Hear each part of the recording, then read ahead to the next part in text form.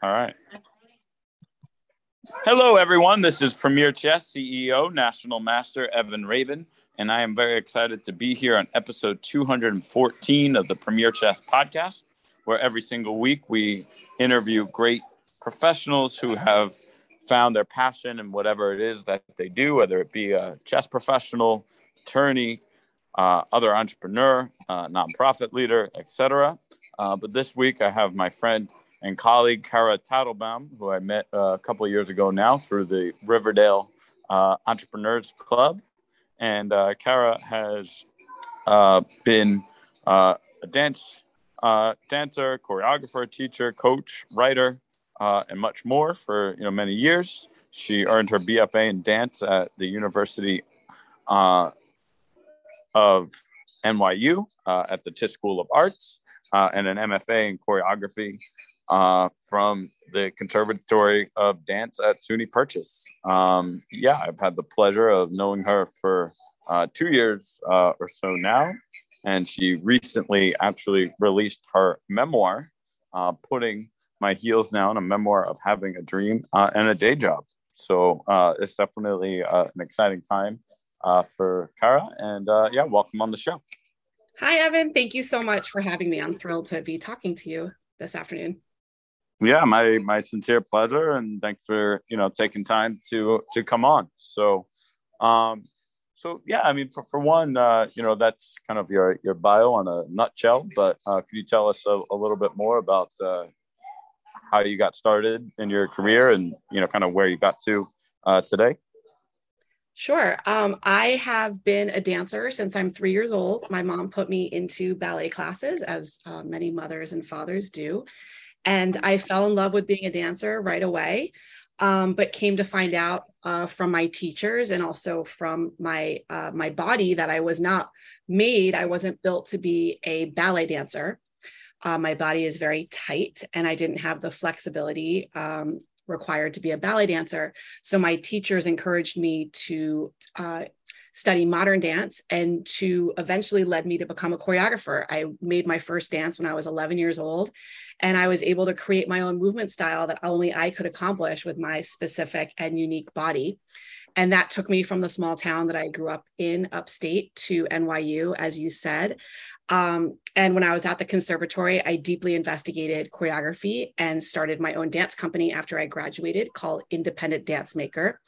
Throughout that time, I had a lot of physical pain in my body that I was stuffing down because I thought that that's just what dancers were supposed to do. That resulted in a future of hip surgeries and an enormous amount of physical pain, which led me to then question what I was really going to do with my dancing life. It was so physically painful. I also realized that being a dancer in New York City meant having a day job. So I was certified in Pilates and was teaching Pilates extensively. And then I started writing in the little margins of my appointment book about my clients. And I thought that I was going to be writing like a nanny's diaries, a tell-all about my Manhattan Upper East Side clients and all the crazy experiences I was having. And when I met with a writing coach, she asked me right away, why aren't you writing about your dancing life? And that opened up the floodgates. And then my memoir was born, Putting My Heels Down, which I got my agent for when my daughter was 3 weeks old, and she's about to turn 9. So that's how long this process has been. It's taken me over 10 years to get this book published. In addition, I'm also in that time became a wellness and resilience coach. So I work with others on achieving their dreams and goals, no matter what they're going through in their own lives. Wonderful. And we'll definitely get into that. And I think, look, I could certainly relate. I was a chess master, since I was 20. I've taught on and off chess since I was 12. But I didn't know if it was going to be a career or not. My grandmother, after college, when I was, working for Chess in the Schools, a great nonprofit, full time, she even said it's great. It's a good thing out of college. It gave me benefits and all that. And I was working with a lot of youth and underserved schools, but it wasn't what I went to Brandeis for. I just went actually with my fiance Stacy to Brandeis this past weekend for a 10-year reunion, which was awesome. I didn't know if Jess would be a profession or not. And then, after working at Oracle and Rapid7 for a couple of years doing enterprise sales, I decided to do, what I do best and started Premier Chess in September 2017.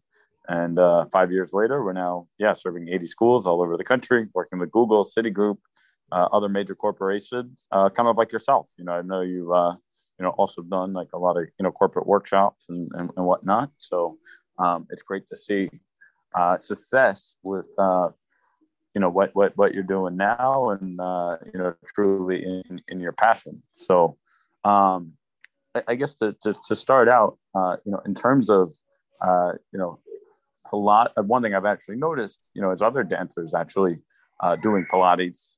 My friend Ali Bradley, actually, who's been on the podcast towards the beginning, I know she actually was a dancer and she, like yourself, got injured and now is actually a yoga and Pilates coach as well. So do you know a lot of others that, started like doing Pilates after dance?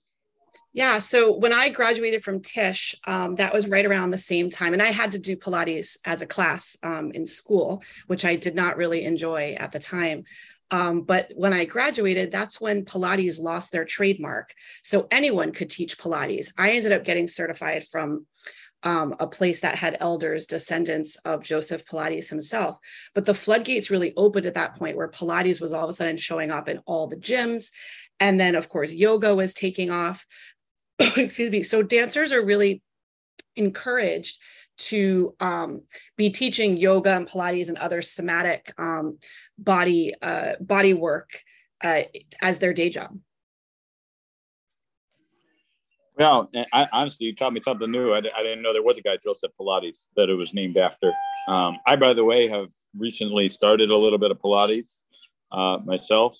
It's and it's been amazing, both with the the fitness element as well as just everything else. So I have you and a couple other people in my network that do Pilates teaching and coach. So do you I know you're doing a lot of coaching and writing. Are you still doing like one-on-one Pilates sessions as well, or?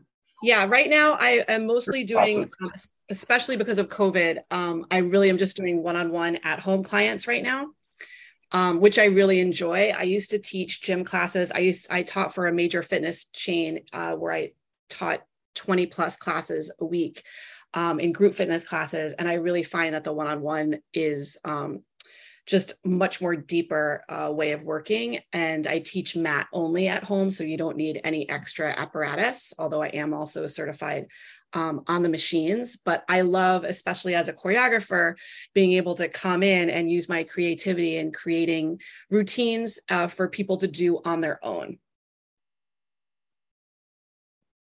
So I'm curious, most of the Pilates I've actually done so far has all been with the Reformer. Are there any like big differences of what you could get with like the mat versus the Reformer, or is one like better than the other? I don't know that one is necessarily better than the other. One is less expensive than the other, that I can definitely say. As you might already have figured out, the Reformer and the machine classes are much more expensive than the mat classes because of the obvious, furniture and machines that you need. Yeah. But the machines and working one-on-one with someone on the machines or working in a smaller group, you're able to deepen in the practice in the way that you're not able to do on the mat. But the strength of being able to work on the mat is that you can do it anywhere. You don't need to have the machine to support you. Yeah, it's true. It's great to be, a little bit more flexible. Like chess too. You do it anywhere with or without a computer. Of course, during COVID, we transitioned all of our programming to virtual for the most part. Now we're thank God back in person. The great thing about chess is it really is something that could be done anywhere without a lot of resources. We partnered with Teresa Grant's Make a Difference Now down in Tanzania twice. My good friend Russ Makowski, the owner of Impact Chess Network, is actually has a wonderful Gift of Chess initiative where he's sending, literally hundreds of thousands of chess sets all around the world. Where look, just with the set, the kids could get started, and it really doesn't take all that much to make a difference. So, in your years of experiencing and choreographing and doing Pilates, could you and there's obviously a creative process, but at the same time you've taken your knowledge, and that's one thing that we talk about actually in chess, when it comes to judgment training. This is actually why we teach at law firms like Kramer Levin, where we're teaching associates how to think on their feet. So could you talk a little bit about kind of thinking on your feet versus kind of using your prior knowledge when it comes to dance? Does that make sense? Yeah, that does make sense. It's interesting because as dancers, there's such a discipline to dance, and there's such a tunnel vision of repetitive movement, and that builds strength and that builds technique. And then sometimes when we're asked to be creative and to think on our feet, literally on top of that, it can be quite challenging. But you can really see the greatest dancers are the ones, and I'm sure it's the same with chess, that have, great, maybe you don't need great training. In dance, ballet, certainly you need to have that training, but being able to have your creative spirit come through in a discipline that is very strict and structured is really what the art of being, a dancer is. But as far as thinking on our feet, in that we would call that improvisation in dance. And we certainly are trained in improvisation, how to make up our own movement or, create on the spot. And that training certainly bodes well for choreographers, because that's a big part of the process of being a choreographer, often starts in improvisation. But also in problem solving, when you're on stage and something doesn't go the way that you thought it was going to go, being able to improvise and be in the moment and make decisions is really definitely an important part of being a professional dancer. Interesting. And I think that, again, is important. One thing that I tell students all the time, actually, is you need to think at the board, even if it's an opening or an end game that you studied at, many, many times, right? There could be nuances. There could be, it's very easy to fall under the pressure. Even look, I was a little embarrassed, about a year ago in one tournament where, I knew the opening well, but I was moving a little bit quickly, and I messed up the move order, just because I was not focusing. And ended up getting a much worse position, and again, I think ended up surviving the game. But for no reason, I was in a worse position. It was only because I was, a little lightheaded, and mix up the move order, and then it was an issue. So I think that is important to consider. So recently you wrote this book, which is a memoir. We've actually had, many, many authors on the podcast, including my friend Sylvie Hyman, who actually wrote a memoir about her crazy survival story in the Holocaust, and becoming actually, among many other things, like a chiropractor and acupuncturist, actually a life and resiliency coach like yourself, actually. We met actually through a Jewish business networking group a couple of years ago. But could you tell us a little bit, about the book, putting my heels down, and why maybe people, both dancers and non-dancers, should consider getting it? I think that we all in our lives have dreams for ourselves that maybe didn't work for whatever reason. And a lot of us give up on our dreams. And this is really about my journey of what I did with my dream. And I'm hoping that it inspires others to consider reaching for their dreams that they may have had, especially during childhoods, the ones that we stuff down, and maybe dreaming again. And I think because of my life circumstances, for a long time, it's very hard to keep dreaming and have goals when things in your life are not going the way you thought they were going to go. If there's tragedy, whatever that is, trauma, injury, life changes. And my message to readers is really to dream bigger, keep dreaming, but stay grounded. And how do you stay grounded and dream big? Well, I have to say that, everything does happen for, a reason, and you never know when, things are going to happen. I myself felt that as much as possible, in the last couple of months. In the beginning of February, I was a single guy going to events, and, at Manhattan Jewish Experience, I happened to be going to their annual dinner tonight. I'm a very big part of the community. Of course, the founder, Rabbi Mark Wiles, has been on the podcast previously. But yeah, we were, at Rabbi Avi Heller's NJ East dinner. And then, look, I met Stacy, who, truly was my beshert. And 6 weeks later, we were engaged, and now we're, planning a wedding for September. So, things were just meant to be. But, look, the only reason I bring this up, and I've already brought it up actually, several podcasts, episodes, and on other podcasts, literally the day after we got engaged, I was actually on my friend Rena Watt's podcast. I think it just sort of meant to be. And then my podcast episode with Rena on my podcast, I actually interviewed her live from Dubai a couple of weeks ago when I was, sitting next to Stacey. So, I guess why am I bringing this up? I think it's just, look, everything does happen for a reason. If there's, one door down, leads to, another one open, right? So you just need a dream and, things will happen, So, that said, one thing that I've been actually talking about with a lot of students over the last couple of days, it's just not having, negative energy.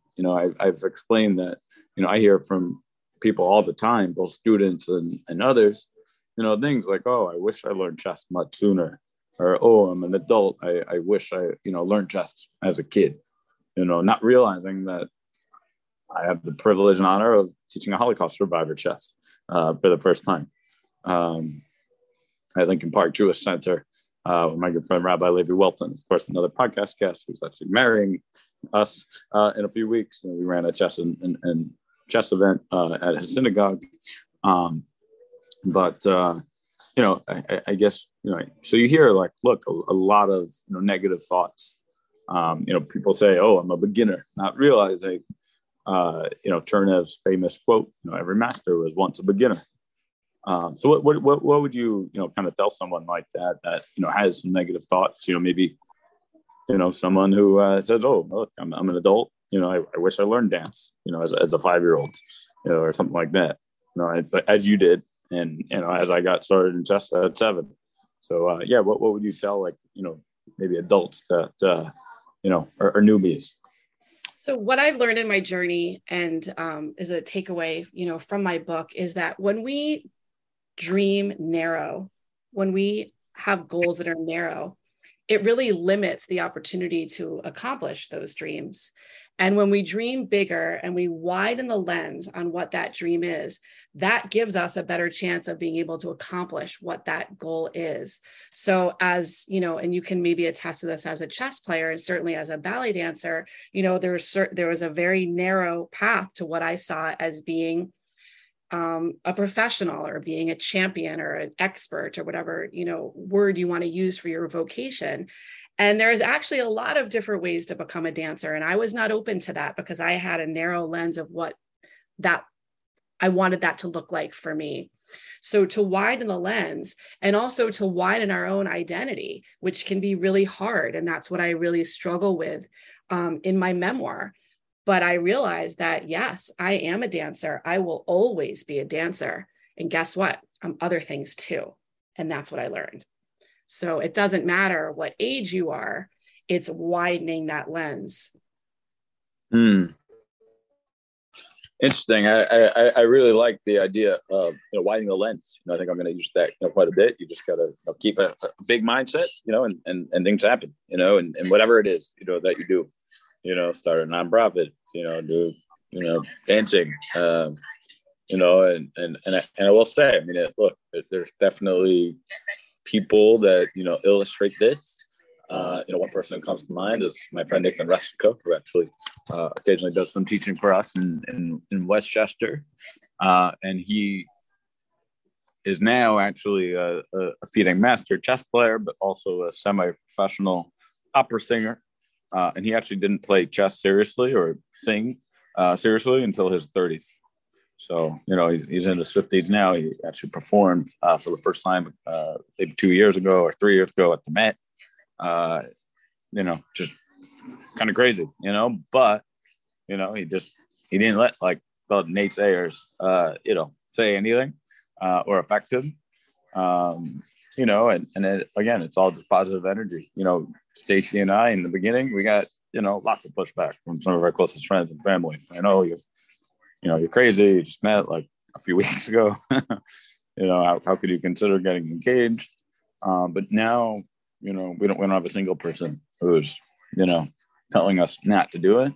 And everyone is, thank God, more than supportive, and we're very happy. So yeah, really, thank you for taking some time to talk a little bit about your dance company post college, the writing cycle, private and group Pilates classes, Matt versus the reformer, training versus improvisation, of course your memoir, putting my heels down, and talking about dreams. Right? Who doesn't like dreams? One of my favorite songs of all time is "Dreams" by the Allman Brothers. Is there anything else you'd like to add while you're on the podcast? I think I just would love everyone to just hear that message, to just dream bigger. And if things are not working out the way that you thought they were going to, don't shy away. Just open up even more and try to just keep dreaming bigger. Amazing. Well, dream bigger, everybody. And if anyone wants to reach you, learn a little bit more about your services, whether it be Pilates coaching, resilience coaching, learn more about your book, any other topics, how could people get a hold of you? So please check out my website, KaraTattlebaum.com, and you can reach me through there and learn about Pilates and coaching and my book. I'm also on Instagram, which it's my name, Kara Tattlebaum. And my book is available wherever books are sold. And there are signed copies available still through Northshire Books in Saratoga. You can order online, and also in New York City at Bravo's Book Nook downtown. Okay, amazing. Well, thank you so much for your time, Kara. I definitely value you as a friend, colleague, and now podcast guest. So yeah, thank you. And wish you best success and all that you do. And look forward to talking soon. Thank you. Same to you. Thanks, Evan.